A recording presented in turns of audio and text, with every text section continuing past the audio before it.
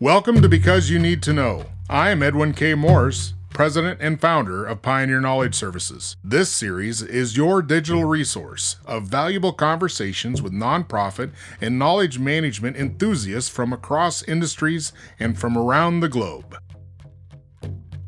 Hello, everyone. I am Benjamin Anyacho. I live in Austin, Texas. Listen, I wasn't born here, but I came as quickly as I could. I've been here for a while. I live in a place in Austin that is called Pflugerville. Austin is the weird place, and Round Rock is after Pflugerville. So I live between the rock and the weird place. Isn't that fun? I'm a project manager. I call myself a quintessential project manager. That's where I dwell. I'm a missionary and a philanthropreneur. I'm also a knowledge management strategist. These are some of the things that activate me, activate my dopamine. Simply, I love people. I love to help people. My life mission is to mentor 1 million authentic leaders. You may ask me how I'm going to get that. Believe it or not, I am on my way. That's fantastic. Knowledge flow is important, not only for project management, but just for organizational success. How do you address an organization that cannot figure out how to get the knowledge flow to happen in their culture? Very beautiful question. You know, what drove me to knowledge management was, gosh, I manage projects. My specialty is managing projects from hell. If I throw out my career, the most difficult project nobody wants to mess with, they brought it to me. So I can chronicle projects I've managed that would have killed me. And in fact, I have become an expert in managing complex and complicated projects. I even wrote an article, professional article I call Managing Projects and Stakeholders from Hell. So in managing this project, I realized that we spend an enormous amount of time duplicating efforts, reinventing the wheel. I give you an example. First major project I managed in my organization, I wanted to get charter and the templates, tools I need to manage my project. I reached out to the PM. Our PMO was a very young PMO. They didn't have the tools, so I started creating templates and tools for my team to manage the project. You know, while I was doing that, our agency had more than 12,000 employees. Other people were doing the same thing I was doing. I called the PMO director, said, how about we standardize all these templates, and rather than reinventing the wheel, we synchronize and standardize our operation so that people find it easy. We save cost and efficiency. So you find that this is just one simple example where systems, people don't talk to people, they talk at people. And systems don't talk to people, they talk at systems. We got so many systems and they are all over the places. We spend enormous amount of time trying to find information, what we need. I think that knowledge management is making the findability and accessibility of what we need to do our job as simple, just at the tip of our fingernails. And it's possible because we have all the tools and resources to make it possible. That is what drove me to knowledge management. I said, gee, there has to be a better way to manage, because rather than reinventing the wheel, why not make the wheel to fly?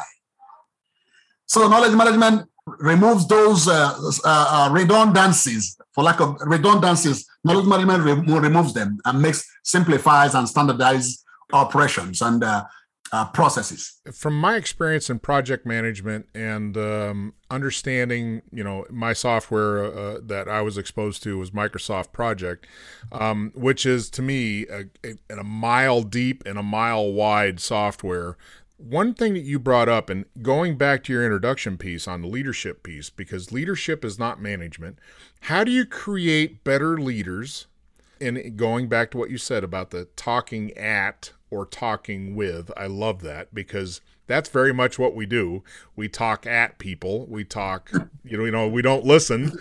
And a good leader, and I say good in a general sense, a responsive leader is a good listener, right? So how do you build better cultural behaviors around listening, empathy, understanding, wanting to understand, those sorts of things? Thank you very much. You actually brought me to why I wrote a book on Knowledge Cafe.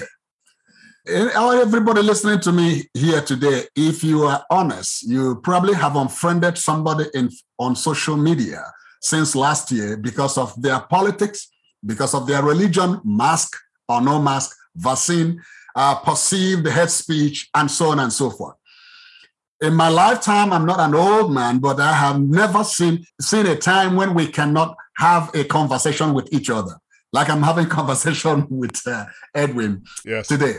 But I think we can have conversation with each other. But my book says Knowledge Cafe create the environment for a successful knowledge cafe. In other words, environment don't create themselves. You create the environment. And the leader dictates the tone.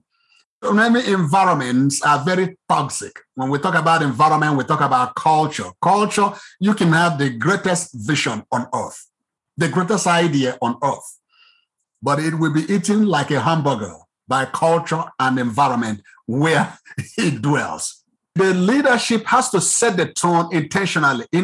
We are all hypocrites in some ways, but hypocrisy is saying something and doing something else. We're authentic leaders who do what they say. I'm not talking about politicians, but they are far away from what I'm talking about. I'm talking about leaders that set the tone, conversation. Like you call people to the meeting and say, I want everybody to express themselves. And when people express themselves, you penalize them from expressing themselves. Are you really kidding me? So Knowledge Cafe is that space. Peter Drucker said there are two people in an organization. He said that the bureaucrats and the lunatics. The bureaucrats are responsible for administering the organization. The lunatics are responsible for innovation. But the challenge is, how do you make them work together? He said that the bureaucrats always try to shut down the lunatics and run them out. My thesis is that you bring the lunatics and the bureaucrats to the cafe where they appreciate each other. And they appreciate the differences we bring to the table. In the cafe that has a ground rule, there is no wrong thing said in a cafe, because intentionally there's a ground rule that accommodates even something that looks so idiotic. Let me just interject here. For some of the folks that may be listening that not really familiar with the Knowledge Cafe, can you just give us a brief description of what it is and why it is? So Knowledge Cafe is another tool where you bring knowledge workers, experts, or a combination of experts and non-experts, to discuss, to engage and understand a subject, and of the choosing of the participant. Just like a knowledge in community of practice that is organic.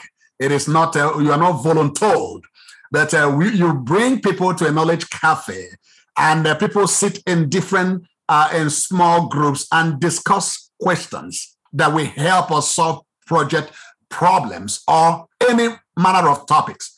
I've used Knowledge Cafe with my children.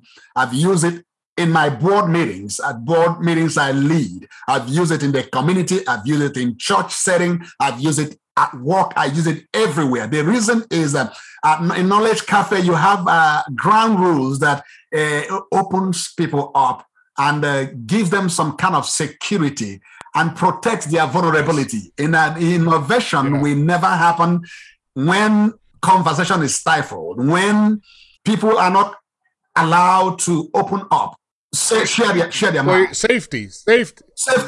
Yeah. I mean, feeling you feel safe. Yeah. Pause and say this finally, that almost every major invention in the world today started as an idiotic idea.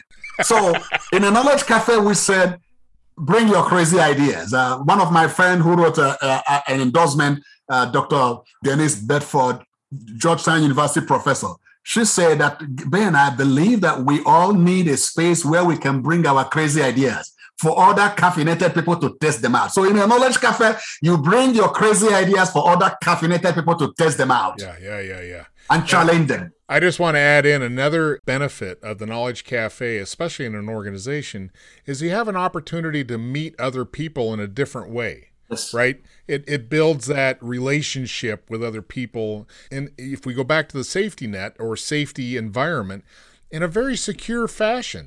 Yeah, I hear what you're saying as far as an outcome to solve problems, to discover things, to bring innovation in, perhaps.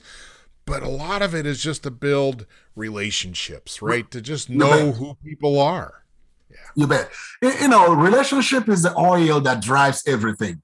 Would you want to share your knowledge with an enemy? Just raise your hand if you're listening to me. You want to share your knowledge with an enemy, not this cowboy here, ladies and gentlemen. I will not share my knowledge with an enemy. An Oriental man sent his son to a carpenter, a very well-respected carpenter, to train him in carpentry. After 6 months, the carpenter returned the boy to the father. The father said, "Oh my gosh, was he stealing? Is he disobedient? What's wrong with him?" Say, "Oh, you got a great kid, but he doesn't like me. If he doesn't like me, he cannot learn from me." So, leading workshop, I art survey, I pull people. How often do you share your knowledge? Often, most times, I have very honest people, about 10-15%, who honestly tell me that they don't share their knowledge with anybody. The rest said, "Oh, I share all the time." So you can't share knowledge with anybody. The relationship is the oil. In our culture today, when we are talking about justice, social justice, and so on and so forth, what we lack is understanding. Understanding is not knowledge.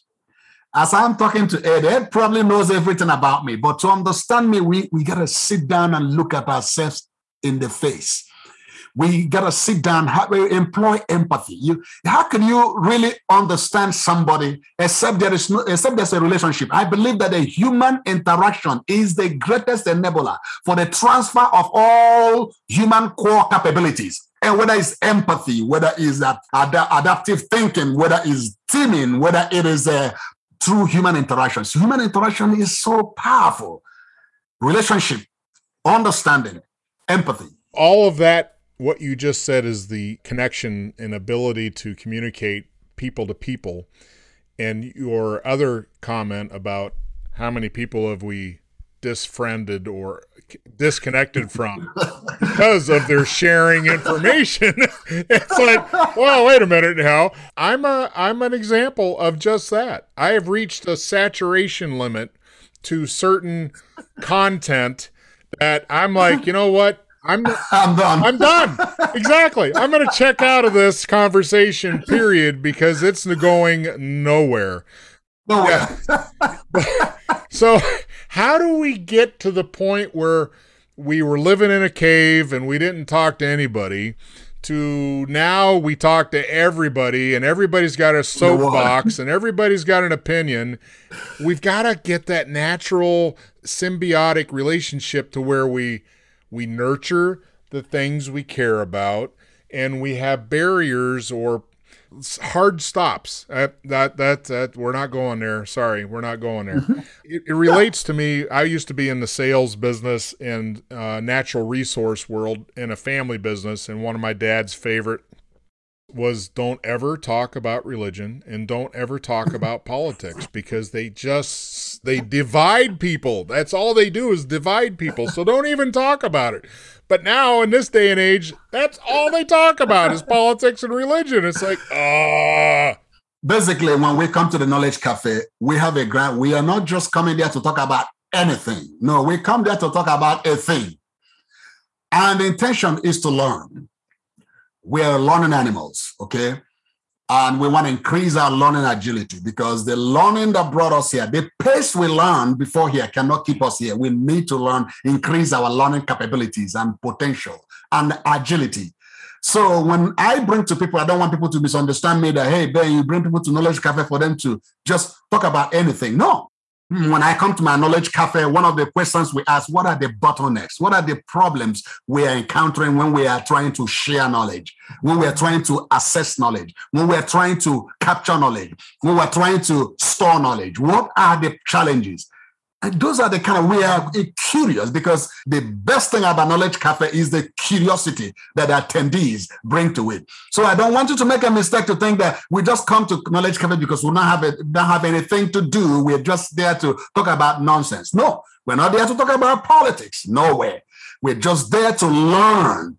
I'm not saying that people cannot talk about bring politics to you. You can have a Knowledge Cafe where you just want to learn about people on the opposite aisle of political discourse. It's a good thing. those hard left and hard right, how about you all come together just to learn from each other rather than thinking that the other guy on the other side is a demon? Conversation happens at the cafe. That is the thrust of my book. That to me would lead us into the concept of, so how, conversation's one thing, raising awareness is one thing, but organizationally, how do you adapt and change organizational structures based on maybe an outcome or a conversation in a cafe? Oh, beautiful question. Listen, I saw Knowledge Cafe as eating an elephant. It is one bite at a time. So when we have, David Gautier, my friend, is probably the person that coined the word Knowledge Cafe. I look at his organization of Knowledge Cafe. He said, have 1 hour, 1.5 hours to 2 hours in the Knowledge Cafe. And then you spend 5 minutes introduction, 5 minutes, 15 minutes theme, and then breakdown, 45 minutes discussion, 45 minutes summary, no note taking. But I realized that in my space, one size does not fit all. In fact, one of my Knowledge Cafes, some of my Knowledge Cafe lasts as long as 4 hours. I had more than 100 knowledge workers across our enterprise. And the purpose was to identify the knowledge silos, the bottlenecks, the tools. And people were so elated. In fact, after the first one, I gave a survey. How many people will want to come back again? 97% said they are coming for the next Knowledge Cafe. So in answer to your question, when we finish this Knowledge Cafe, it's not like we just come to talk and have a good time. We actually bring the content of that Knowledge Cafe and look at what they mean and see the ones that we can translate to policy, the ones that we can implement. Now I'm designing an enterprise knowledge management strategy. This is not just going to base on my idea, based on the contribution, what people talked, how people felt at the cafe when they were free. I'll give you a funny example. Somebody came to the Knowledge Cafe and you get all these senior leadership in the meeting, and the person talked about a software that you can't use that software because it will put our system vulnerable. It's an open source system. And the person said, well, we use this. People said, oh my gosh, I can't believe he said that. The person was not penalized because it was a cafe atmosphere, because we asked people to be honest and be vulnerable. But if the person had said that in a different setting, the person would have gotten into trouble. But because I told everybody, this is a cafe, there is a boundary here. People are allowed to open their mind. Everybody has a voice. So you can't penalize people for really honest, because what we bring to cafe is honesty. Okay, there is that honesty and intentionality. So the outcome of the cafe could be lead to development of policies and strategies, and that will help the organization. That if after our cafe, we realize that actually we need to develop a knowledge interview program to begin to capture knowledge, emerge as a result of our. So we now began to develop an enterprise knowledge interview program. What you're talking about are building blocks of change, things that an organization can help scaffold itself to adapt, adopt, and change, innovate, right? And it is, as you said, the oil, the thing that keeps the friction down is the ability to communicate without threat, without fear, without, to be honest, to really be honest. And I think that is a key ingredient to a knowledge ecosystem that wants to fulfill its own destiny of building a knowledge sharing platform. So on that note, what is your definition of knowledge management? This is the most dangerous questions on earth. What is knowledge management? Knowledge management is managing, just like we manage project. Manage project to solve a problem. So you manage the project to solve a project. You initiate the project. You plan for the project. You execute if you're using waterfall, monitor and control, and close the project. Then you solve a problem. In other words, knowledge management is managing our knowledge to meet organizational objectives. What is our knowledge? The things we learned, the things we know in the organization. The organization has knowledge. So the knowledge, we have data. We have data. Data is at the lowest spectrum of knowledge management continuum. When you organize data, it becomes information. And information is insufficient to make most decisions. Therefore, information has to be contextualized. When you bring it into context, it becomes knowledge.